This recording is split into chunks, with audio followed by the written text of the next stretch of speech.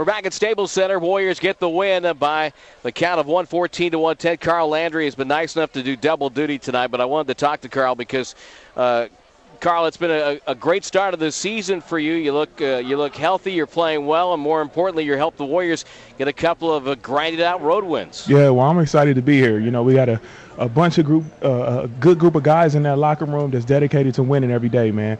48 minutes of playing hard, 48 minutes of playing defense, and that's what we did tonight. We had to grind it out to get a win on the road, and, hey, we came up with a victory.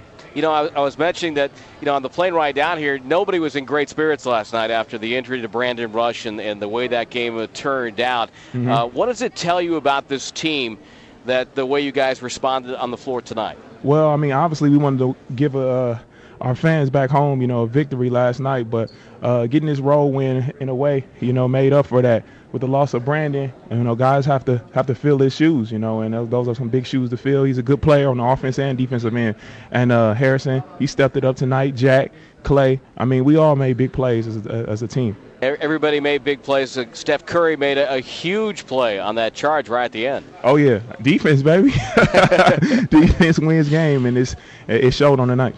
You know, you've been on a lot of you've been in different situations in this league and with different players in this league. Compare the situation you see here to other teams you've been on. Oh, man, it's just a winning atmosphere, you know, from the top, you know, with the owner and the GM all the way to the bottom. So, I mean, that's what you need, you know, even though, you know, we're going to lose games and struggle at times. We got to keep a winning attitude, and the atmosphere has to be a winning atmosphere. And if so, you know, nothing but success is going to happen around here. How did you learn to play around the basket the way you do?